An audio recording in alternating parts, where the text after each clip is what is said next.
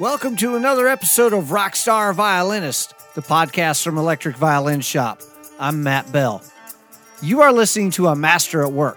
Amanda Marks, stage name Violin Girl, is an expert at reading a crowd, feeling an energy, and then driving that energy wherever she wants it to go. In the world of trance and house music, the mood is king. You can capture a crowd or lose one by making good or bad decisions. Amanda's ability to read, react, and control has taken her all over the world, from the Northern Lights Festival in Alaska to Burning Man in Nevada to an upcoming tour in Europe, Africa, and Australia. Right now, you're listening to a track from Amanda and her DJ partner, Michael Scalar. Collectively, they're known as MSVG, and this track is called Jazzba Master. We'd like to thank our sponsors, D'Addario and Kodabow. D'Addario is the top manufacturer of quality strings, and Kodabow is the most respected brand in carbon fiber bows. We'll talk more about them later in the interview, but their support helps keep this podcast coming your way twice a month. This is the only interview we've had to do by Skype. Amanda and I were supposed to meet up in Los Angeles earlier this year, and circumstances prevented that from happening. I really wanted to chat with her, though, so we made it work. So if it sounds like we're not in the same room, we're not. So anyway, sit back and relax and enjoy our chat with Amanda Marks, rockstar violinist.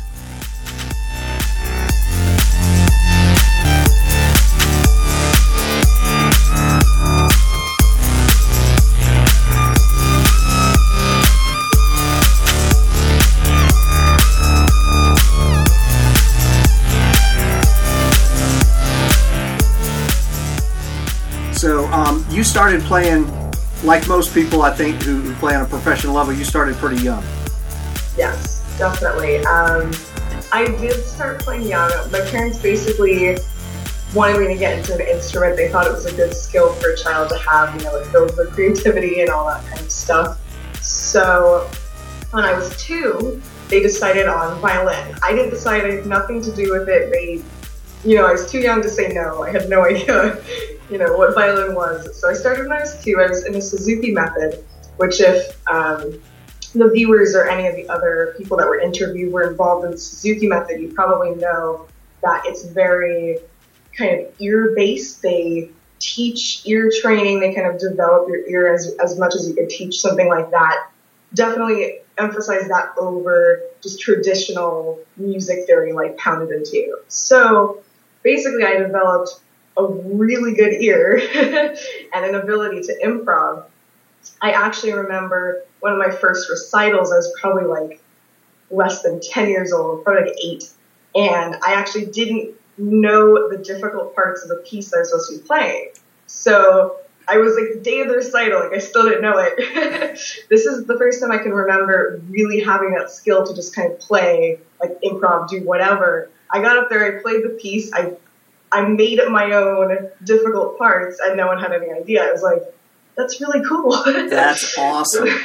Yeah, so that was like the first time I think I remember being able to have kind of a skill that was really unique in the world of classical music. And obviously, teachers hated that. My parents hated that because I never really wanted to practice the classical music. I never really kind of got super passionate about it. I felt like I would rather play the songs I like, do covers, come up with cool versions of my favorite songs, or even just make stuff up rather than kind of playing what was written on sheet music. So you knew really young that you weren't going to be the next Itzhak Perlman. That's like a very distinct memory. And then I remember, growing up, I could just hear, hey, this is my favorite song that's like a pop song or a rock song or whatever. And I was really into Broadway show tunes when I was a little kid. So I just, this is my favorite song. I'm going to try to play it. Oh, yeah, cool, I can play it. And I didn't know that was something like really unique until people started telling me like, not everyone could do stuff like that. So that's awesome. So at what age did you discover that you wanted to sort of figure out how to plug this violin into something? You needed to be louder than just the people in the room could hear you.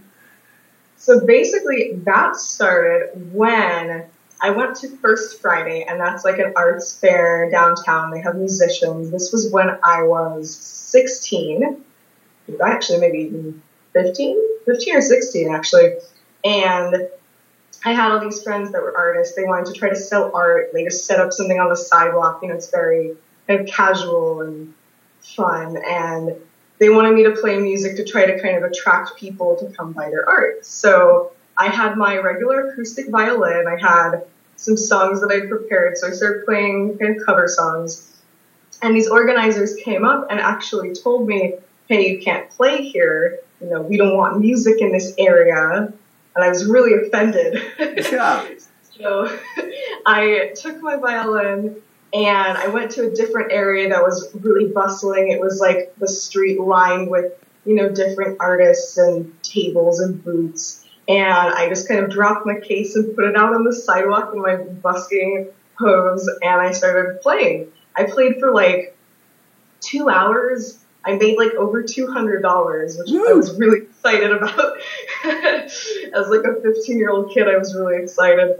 So I realized, hey, this is really fun. I had like the best night ever. I talked to all these different cool people. People were offering me like different music opportunities, plus that feeling of having random people that you don't know come up and connect with you, and you can connect with them just through playing music. That was like the absolute coolest feeling ever to me. So I decided, if I want to do stuff like this,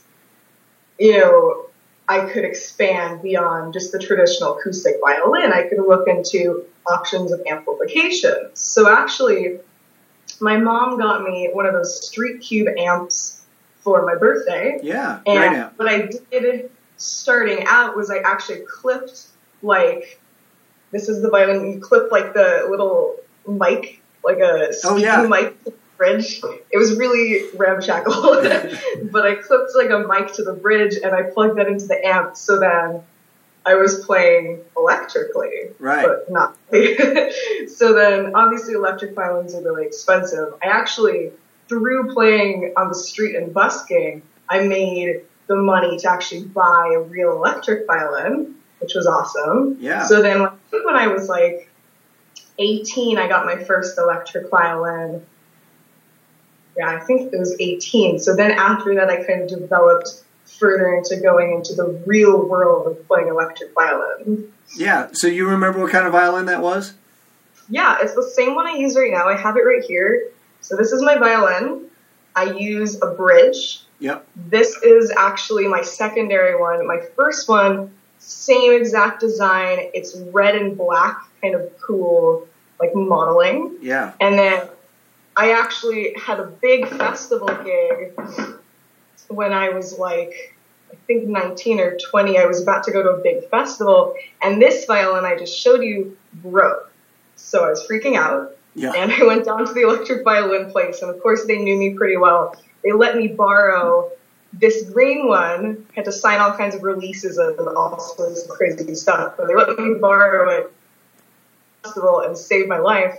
And I actually like this. I mean, I know it's the same violin. Every violin has a different sound, even with electric ones. Yeah. This has kind of a different sound from the red one. I really loved it, so I bought this one too. So now I have 2 of these same model bridge electric violins, and I have my normal acoustic one. Okay, awesome. Yeah. Yeah, there is something. I'm a Viper player, and I've had 4 of them. And and it's all the same pickup, it's the same manufacturer, but each one is just, there's certain little personality differences in each one.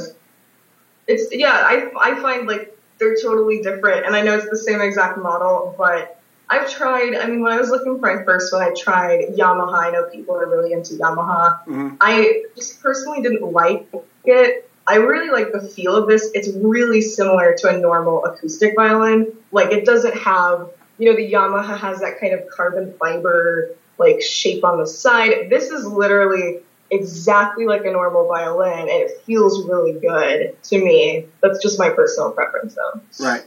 Well, that's why they make a bunch of different kinds of violins, because everybody's going to want something different. Yeah. So then you discovered sort of, I guess you were doing some street playing, some busking. When did you get into doing what you're doing now? So I was still doing street playing. Basically, when I was 18, I was still doing the street performing. I did it First Friday, but that's, about the time I was about to go to college. So I actually went to EDC If you're familiar with EDC, it's the super giant music festival that they have in Las Vegas, which is where I'm from. So I went to EDC, and I'd never been to a music festival, like especially electronic music. And I had been into electronic music, but had never seen it kind of live. And I know a lot of people who are into live music say that it's just not the same as live music. But when you go to a music festival, especially first time ever, it was this great feeling of everyone's coming together in one place to kind of celebrate this music that they're really, really into. And I just felt this amazing energy from like all the people that were there that totally made me fall in love with it and fall in love with the people and the passion that the people had for electronic music. And at one of the stages on the main stage, I saw there was a DJ who was playing his tracks, and they brought out this live singer to sing on the track that she had, worked on with this producer. So she was singing live. That was like this life-changing moment that made me think, I do something like this that's live. Can I combine this with electronic music without even having to be a DJ or having to be kind of in that world? Can I do live music and have it coalesce with electronic music? So that was really just totally inspirational for me. So then I got into Cornell, which you guys know is probably a really prestigious school. Yeah. So I actually went there. I was there for about a week. And I was, all people that are 18, I think, have this feeling of, I'm going to college, like, what do I want to do? Most people have no idea what they want to do. But I've been having these thoughts of, like, can I do this music stuff? But, you don't know, you don't want to dedicate your entire life, to pursuing music. It's like, you think people don't actually do that. Right. But when I was at Cornell, I just kept feeling like, this isn't really the lifestyle that I want. I don't want to waste, money at kind of pursuing a degree when I don't know if I even want to do anything academic with my life. So I decided to pull out, and I wanted to pursue music and see, can I do this? And then if I can't, I felt like there's always time to get your education. There might not be time to pursue this. Like, can I really start pursuing this down the line when I'm like 30, or, I want to try and see if I can do it or else I'll regret it. So the way I started was I moved back to Vegas. I started doing full-time busking on the Strip, and I did that for about a year, like every single day, wow, which was probably the toughest gig in my life. And then I met a lot of different contacts. I met the guy that gave me my first festival gig through just busking on the street, and that's kind of how I developed into the world of actually playing with DJs rather than just playing kind of by myself with backing tracks and playing, actual gigs. Right. Awesome. So you're in a group now. Tell us about what you're doing now. So I play, I would say probably about 50% of the gigs myself with just random DJs. Sometimes I meet DJs literally like 5 minutes before I play with them. And I've never met them. I've never played with them. I've never heard the music. But I think that's really cool about, kind of having the improv skills and the playing by ear skills that I have, is that I can just jump in with someone. I don't have to practice. I don't have to rehearse. I can just play. And I love that because I feel like it's so organic, and it creates some really special kind of collaborations just first time, like right off the bat. Right. So I play about 50% of gigs. Either I do still play some by myself just with backing tracks, usually for like professional events, but more in the music scene, it's either Violin Girl, which is me playing with any DJ that I decide to play with, or I also have a duo called MSVG, and that's me and my regular DJ partner, and his name is Michael Scaler. I'm Violin Girl, so it's MSVG. Oh, yeah. So we work as a DJ violin duo, like doing regular gigs, and if people specifically want, a DJ playing with me, then I'll bring him to the gigs. Awesome. Now, you've done some pretty big stuff. Yeah. I've done I think I've been lucky enough to just make some really great connections and play some really cool events. So the first festival I ever played, which actually stems from street performing. So what happened is I was playing on the street, normal night. This guy walks up to me and he lost his friends somewhere, partying on the strip. He got lost. So he comes up to me and he's like, oh, I'm going to hang out by you until I can find my friends. I'm like, okay, regular night, just another weird guy on the strip, Right. Lots of weird people roaming around. So then he's hanging out and he's like, hey, I have this music festival. Like, you should come play. I run it. It's really cool. I was like, no, you don't. I don't believe you. Like, that's a total lie. He was like, no, I really do. Add me on Facebook, like all this stuff. So I added him on Facebook after he left, and he actually was part of a music festival. Super crazy coincidence. Yeah. So it's this really cool festival. That was actually their first ever year they were doing it. It's up in Humboldt County, which is in Northern California, which is a really nice, beautiful area. And I went there that first year. So it was the first year of the festival, the first year of me playing, which is cool. And it was one of those where I met the DJ 5 minutes before I played, no idea of the music. And this was my first festival gig with a DJ, like, ever. So it was pretty nerve-wracking. Yeah. But people really liked it. Everyone was really into it. So I've been playing that festival. This coming year will actually be the 5th year, both for me and the festival. So I've played there every year since then, and it's just grown to like thousands and thousands and thousands of people. Last year was the biggest year yet. I think I want to say they probably have like 10,000 people now, grown from like 2,000. Yeah. So it's a really cool experience for anyone that's up in Northern California. You definitely check it out. It's really fun. What's that festival called? This is called Northern Nights Music Festival, and it's in the middle of July up in Humboldt, which is like 2 or 3 hours away from San Francisco up north. Yeah. So go ahead. No, you go ahead. It's fine. So you've done Burning Man too, right? Yes, that actually came after, and everything kind of stemmed, from each other, which is really cool. Burning Man stemmed from this guy, my friend that works with Northern Nights, put me together with a DJ for the second year, more in advance, so we could plan it out. But he set me up with another DJ who then invited me to come play with him at Burning Man. And this was also when I was like, I think 20. Yeah, 20, I did Burning Man for the first time. And that was like the most unbelievable, eye-opening, like life-changing experience. I played 2 different gigs with this DJ, and one was at sunrise, the middle of the desert, people just coming up and dancing. It's this kind of really cool, mystical effect with the sun like rising over the mountains, and it was like a really amazing experience. And I absolutely loved Burning Man. It was a great time. The first year I went totally by myself. Then I went back the second year and I went totally by myself. And then this year, the past year I just played there, was the biggest year yet. It was really incredible. I went with my DJ partner, so we did 12 different gigs there as MSVG. Wow. We played 12 times on some incredible stages. They have art cars, which are basically like these elaborate parade floats, like on trucks and cars that are like roaming through the desert with these giant sound systems. It's really cool.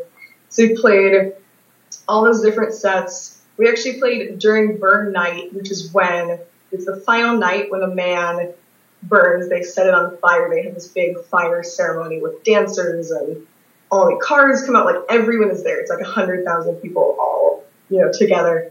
So we played on one of these art cars during the main night burn to like thousands of people. And we actually played a trance set, which is really fun because that genre is something that's kind of been like fading into the background a little bit, I think, with some of the other electronic genres kind of coming, more into the mainstream. So we played like an old school original style trance set. It was really epic. And that was probably the highlight of Burning Man this year. Yeah. Yeah, that's awesome. So we've actually had a hard time getting this interview scheduled because you've been flying all over the world and doing stuff. You were just in South America. I was. And I think when I was in Los Angeles, we sort of just missed each other by just a couple hours. Yeah, I was in... Where was I? I can't even remember where I was, which is kind of scary. Where was I? I was in San Francisco. Yes, that's what I was doing. Yeah, I just missed you. I had a last minute corporate gig in San Francisco I flew up to do. Yeah, I was just in South America. Before that, actually about 6 months ago, I was in South America again. I played in Peru, which is really fun. It was in Lima. And I've just been traveling all over. Oh, I played in Costa Rica in December with MSVG, with Michael, my DJ partner. That was really fun. We were actually, as a duo, about to head to San Francisco again to play a big corporate event. And then we were heading to Hawaii for like 2 weeks, playing a bunch of shows. That should be fun. Where else? Oh, I just scheduled Mexico. Yeah, so a lot of things coming up. Also, Northern Nights will probably be on the horizon soon, coming this summer. Of course, Burning Man. I actually just confirmed I will be returning to play. My residency is at Dre's Beach Club here in Las Vegas for any local Las Vegas people. Yeah. We do a party during the week. It's called Dre's Paradise, where they bring in a lot of really great house music, new disco, kind of an Ibiza-style music lineup, and they have a pool party. It's really fun. It's me playing. They bring in a lot of other live instrumentalists, and it's really great. So that's every Tuesday and I believe Wednesdays and Thursdays. So Tuesday, Wednesday, Thursday at Dre's Beach Club in Vegas. So that will be confirmed for the whole summer. And yeah, just a lot of great things to look forward to that are coming up. Yeah. So I think for some of our listeners who are maybe new to the whole EDM thing, when you're practicing, because you're primarily you're an improv musician, that's your thing. So what does your practice life look like? Instead of sitting at home with sheet music and working on Paganini or Bach or Mozart, what's your practice life look like? A lot of times my practice is gigs. I mean, I think every gig is kind of, practice session to try new things, just try to be kind of the best just on your game. I feel like, gigs are practice for me, honestly. Also, a lot of times Michael and I will record DJ/violin sets to either put out on our own SoundCloud or to send to other, podcast radio shows. We'll do like 2-hour-long sets. That's a great practice. A lot of times we actually put those on live Facebook feed to feel like we have a real-time audience. So it's kind of that performance factor, which really comes into play with what I do, because I feel like I get most energy from kind of the people watching. It's like that crowd energy, and that really fuels a lot of my, performance. So that's a big deal for me too. The live video is a new tool that really helps with that. So that's pretty cool. I will also do a lot of times just on my own, a lot of times private clients, like for weddings, corporate gigs, private events like that. They'll request, it's like a special thing that I offer is, hey, do you want to walk down the aisle to this specific song? Well, let me know and I'll record it for you, within a day or 2 days and get it back to you to see, exactly how you want that song to sound for your wedding. So, if people send over a specific song, I'll just make sure I know it, run through it, practice it. That's like a more normal practice session. Then I'll do a little rough draft recording on, my personal at home, recording system, and I'll just send it to them so they can see kind of what the exact music will sound for their wedding or their private event. Oh, awesome.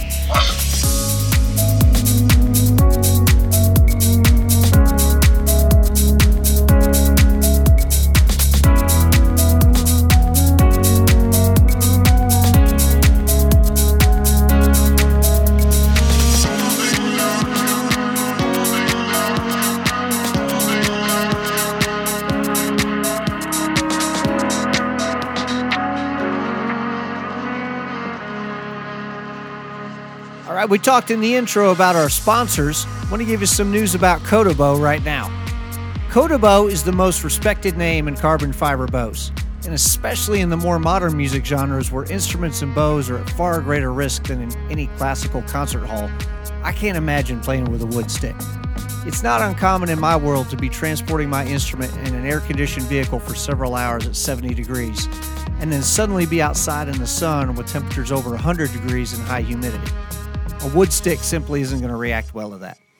My Kotobo always feels the same regardless of temperature, and I don't have to worry about breaking it. There are a wide variety of Kotobos with a wide variety of feels.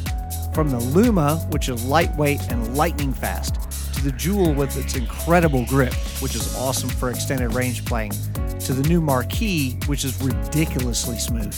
There's a Kotobo for everyone. Check them out at kotobo.com or order from electricviolinshop.com. Now enjoy another track from MSVG, and we'll get right back to the interview with Amanda Marks, rock star violinist.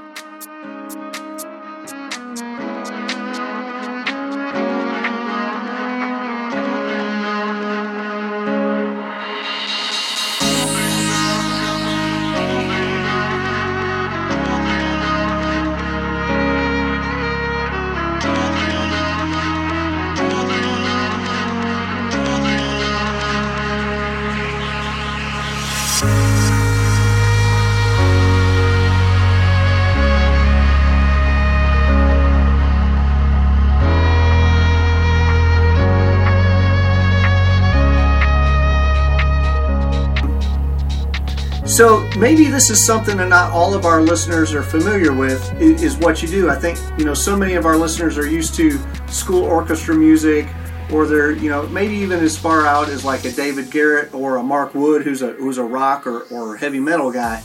Tell people maybe more about what exactly it is that you do. Cool. So specifically what I do is usually you'll have a DJ at a club, a festival, an event who's mixing their tracks.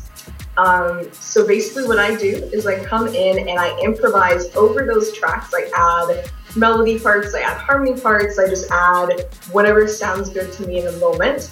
And I kind of flow with the DJ's mixing. You have to be conscious of kind of when they're going to the next track. There's like different little elements you have to be conscious of. It's really kind of a flow, like play it by ear, feel kind of thing. So that's specifically what I do. I specialize in house music, deep house, progressive house, tech house, a little bit of techno. I really like trance, even though it's not played out a ton, but we do that as well.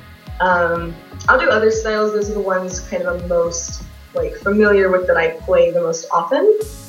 I've also, I've done rock, I've done pop, I do pretty much anything, but my specialty is this, we call it live electronica, with the live electric violin.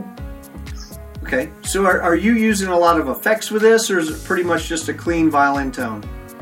I like it to sound like a violin. I think, if I wanted it to sound like something else, that I would be playing, something else. Oh, sorry, my cat just jumped over here. Go away. Okay, start that over. So I pretty much like the violin to sound like a violin. I do add a little bit of effects. I usually add reverb, echo, delay is a big one. But, just kind of subtle to kind of round out the sound and just make it a little bit more clean and processed, and that helps it blend with the electronic sounds a bit more to give it that kind of clean edge. I don't really like to use anything crazy like you guys might use in rock violin, because I like to sound like a violin, but that's just my personal preference, So obviously with recording, actually everything I've recorded, they've kept that clean violin sound. I think a lot of people really like it, but with recording we can pitch down, you can throw any effects on it in Ableton in production, like anything. So that's a bit more free, but usually when I play, I have a limiter, which really helps to kind of smooth the sounds, because a lot of times, cat came back. She wants all the attention. So I use a limiter because a lot of times I'm playing on big sound systems like Turbo Sound, Function One, and the guys that are usually operating the sound for those are really, really picky about it. They want it to be perfect, as it should. So a lot of times live music can create screechiness or feedback, or it gets super loud, or, you know, anything. So the limiter helps me stay within a specific range. It kind of rounds out the sound, makes it more clean, helps it blend. It just keeps it from kind of pitching and the frequencies getting too high. So I use that. I use a TC Helicon, the voice processor with effects, which is really awesome. I love that. Super easy to use. I actually just bought a couple new pedals. Still have to play with those. It's just like simple echo, delay, reverb stuff. But that's, the setup I usually use is limiter and effects processor. Awesome. For people who don't know, because you play in a segment that's not frequently accessed by string players, so a lot of our listeners may not know. But when you talk about a DJ playing tracks, we're not talking about a guy who's got an iPod and he's hitting play. This is an active, creative process. So maybe explain a little bit more about what these DJs are doing. Okay, so I know a lot of people go to, you might go to a club and the DJ's just kind of got his hands up, like, whatever. A lot of DJs I know have gotten a bad reputation for just doing a pre-recorded set, just pressing play, whatever, maybe doing a couple little EQs, but they're not really DJing. That's not what I do. If anyone I played with did that, I would be really disappointed. Everyone I work with, it's not vinyl. Like, that's a bit more old school. Some people still play it.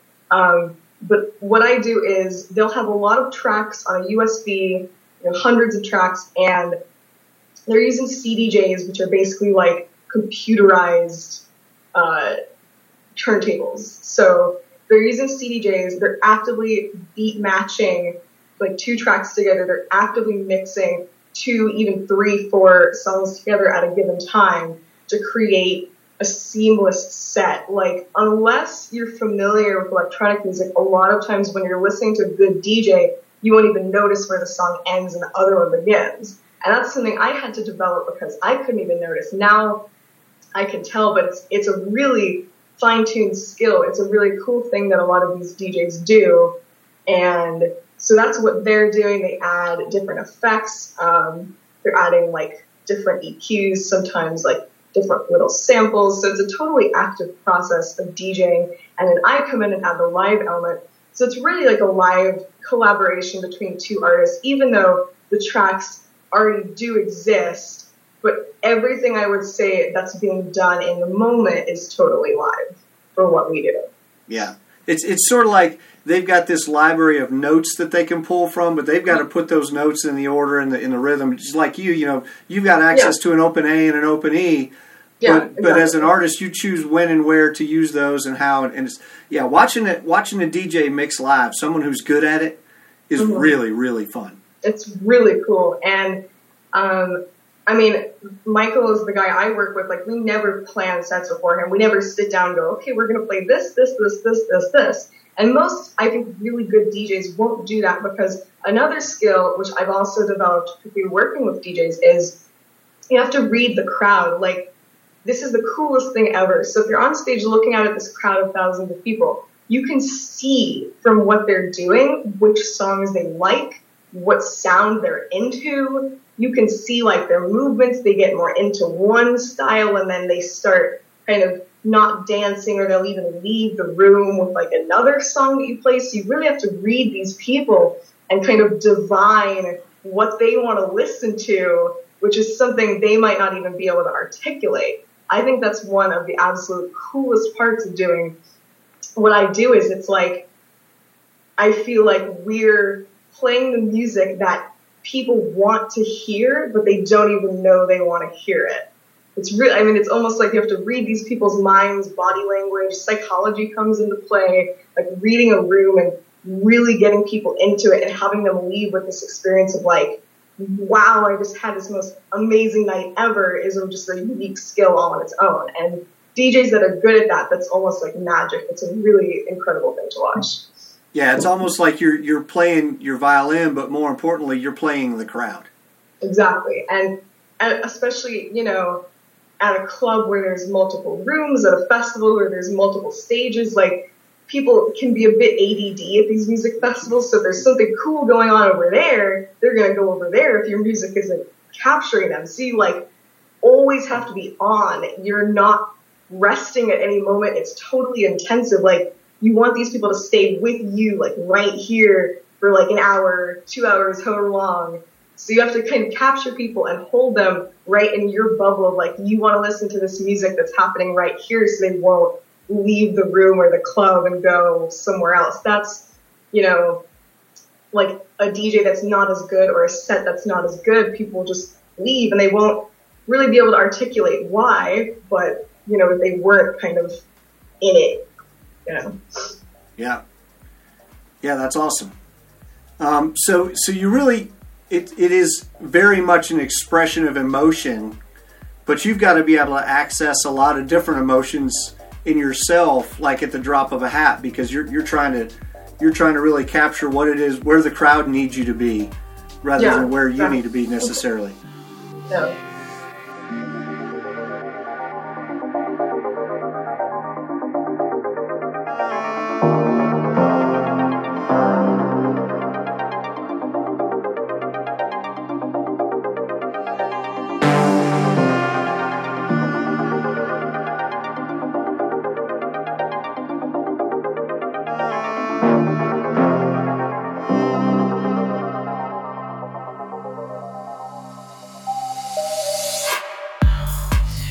As we enjoy another track, this one called Blue Dust, we want to let you know about our other sponsor, D'Addario.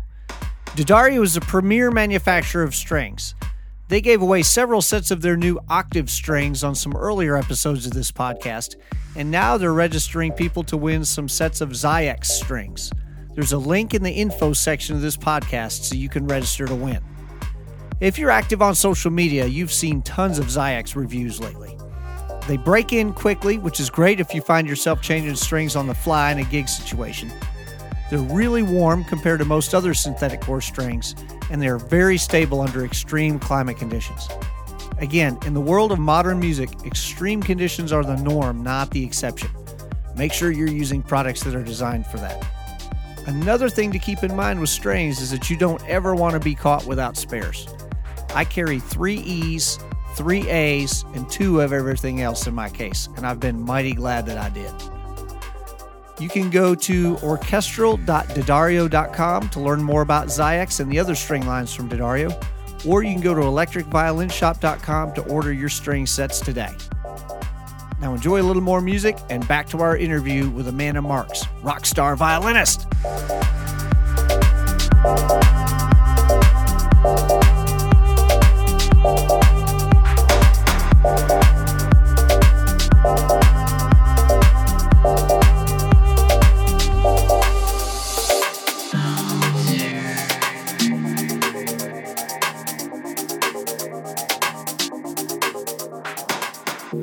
Where do you see yourself going in the next 5 years? What's sort of the next thing for you? So right now I actually have an unreleased track that's our first original MSVG duo track. I actually did help with the production on this, which is a cool experience as well. So right now I want to get that released. I'm literally about to push it to a bunch of major labels like today. So that's, kind of a cool thing. Basically, I'd like to be performing, traveling all over the world, doing bigger and better shows and festivals and gigs. I love traveling. That's like my favorite thing to do with music. So probably just more of the same and bigger and better. Releasing more music, definitely. I'd love to do like an EP or an album pretty soon. I think just, I really love what I'm doing right now. So just more of the same of what I'm doing. I don't care about, making it big or being famous, or that's stupid, because I think that what I'm doing right now is, you're playing gigs to significant numbers of people that are enjoying your music. And that's what makes me happy. That's what makes me feel like I'm successful as an artist, and it's really personally fulfilling to do that. So I just want to keep playing to more and more people so more people can enjoy what I do. Awesome. Are you still doing any busking, or are you so busy with club dates you really don't have time? No, I actually, I stopped doing that like after the first year. I was like 18, and it's like super dangerous actually to be on the strip because there's like homeless people and people are getting in knife fights. I had like a bottle of liquor thrown that like smashed near my head. Like it can actually be kind of sketchy. So it was less dangerous to do professional shows. But I mean, it's a really cool thing that kind of got me started. I really loved it. They also cracked down on a lot of the street performance in Las Vegas, which is really sad. Just the police and I don't know, I think they thought people were homeless or selling drugs or when it was really just a lot of people trying to share their music, which is kind of unfortunate. So I hope that can come back. There's a lot of really cool characters that I met and people that are really talented that just happen to enjoy sharing their music on the sidewalk. So I hope that can make a return, you know, see kind of where the legislature goes with that. I think a lot of buskers actually contacted the ACLU to try to get, you know, their spots back and try to kind of fight the police in the city on being able to perform. But yeah, we'll see how that goes. I mean, it's such a time-honored tradition for violinists. It goes back, I mean, way back into the classical and romantic period. The busking has been a thing for hundreds of years. What's maybe the craziest thing that's ever happened to you on stage? Once I was playing at this festival in San Diego, and a guy actually came up next to me, stripped off all of his clothing. He was standing next to me. It was very uncomfortable. And everyone in the front is laughing. But also, you know, as an artist, I'm thinking, like, this guy's naked. This is going to creep people out. Everyone's going to leave. And there was, like, a ton of people there. And I was like, what do I do?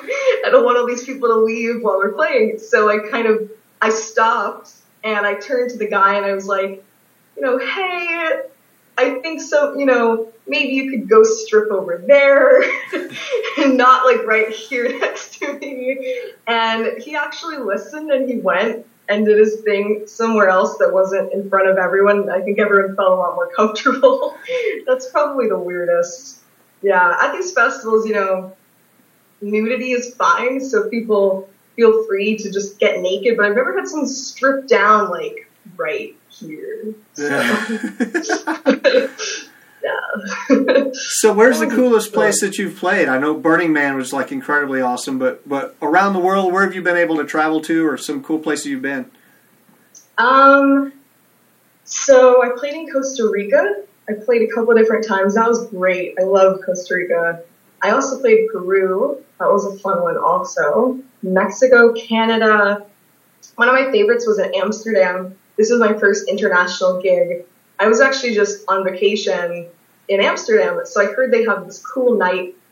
It's called Wicked Jazz Sounds. So basically they have a DJ. He's playing kind of funky tracks, like some jazzy stuff, and then they have like 5 or 6 musicians that all just get together and play improv jazz with this DJ as like the drumming kind of basis, and then they all just improv over it. It's super cool. They have like live singers. It's amazing. These people are super talented. So I was at the club checking it out, and it was incredible. So then I went up to one of the guys when they were taking a break, and I kind of introduced myself, and I didn't want to be like, you know, pushy, like, hey, I want to play with you.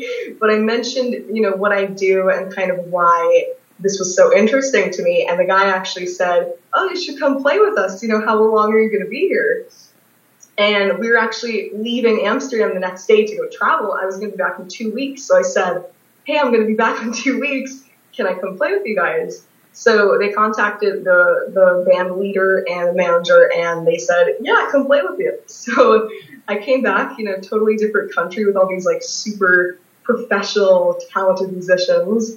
And we just did an improv jam the whole night, and that was like incredible. People get so into it. Everyone is dancing, like every single person is just into it. It's a really special night. So I think that was one of the most unique, cool performances that also happened to be in Amsterdam, which is like one of the best places for electronic music. So that was really awesome. For sure.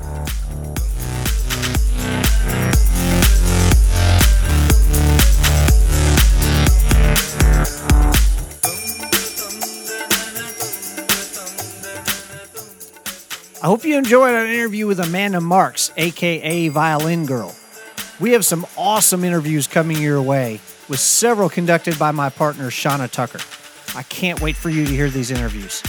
In the meantime, if you've missed some of the earlier episodes, please go back and check those out.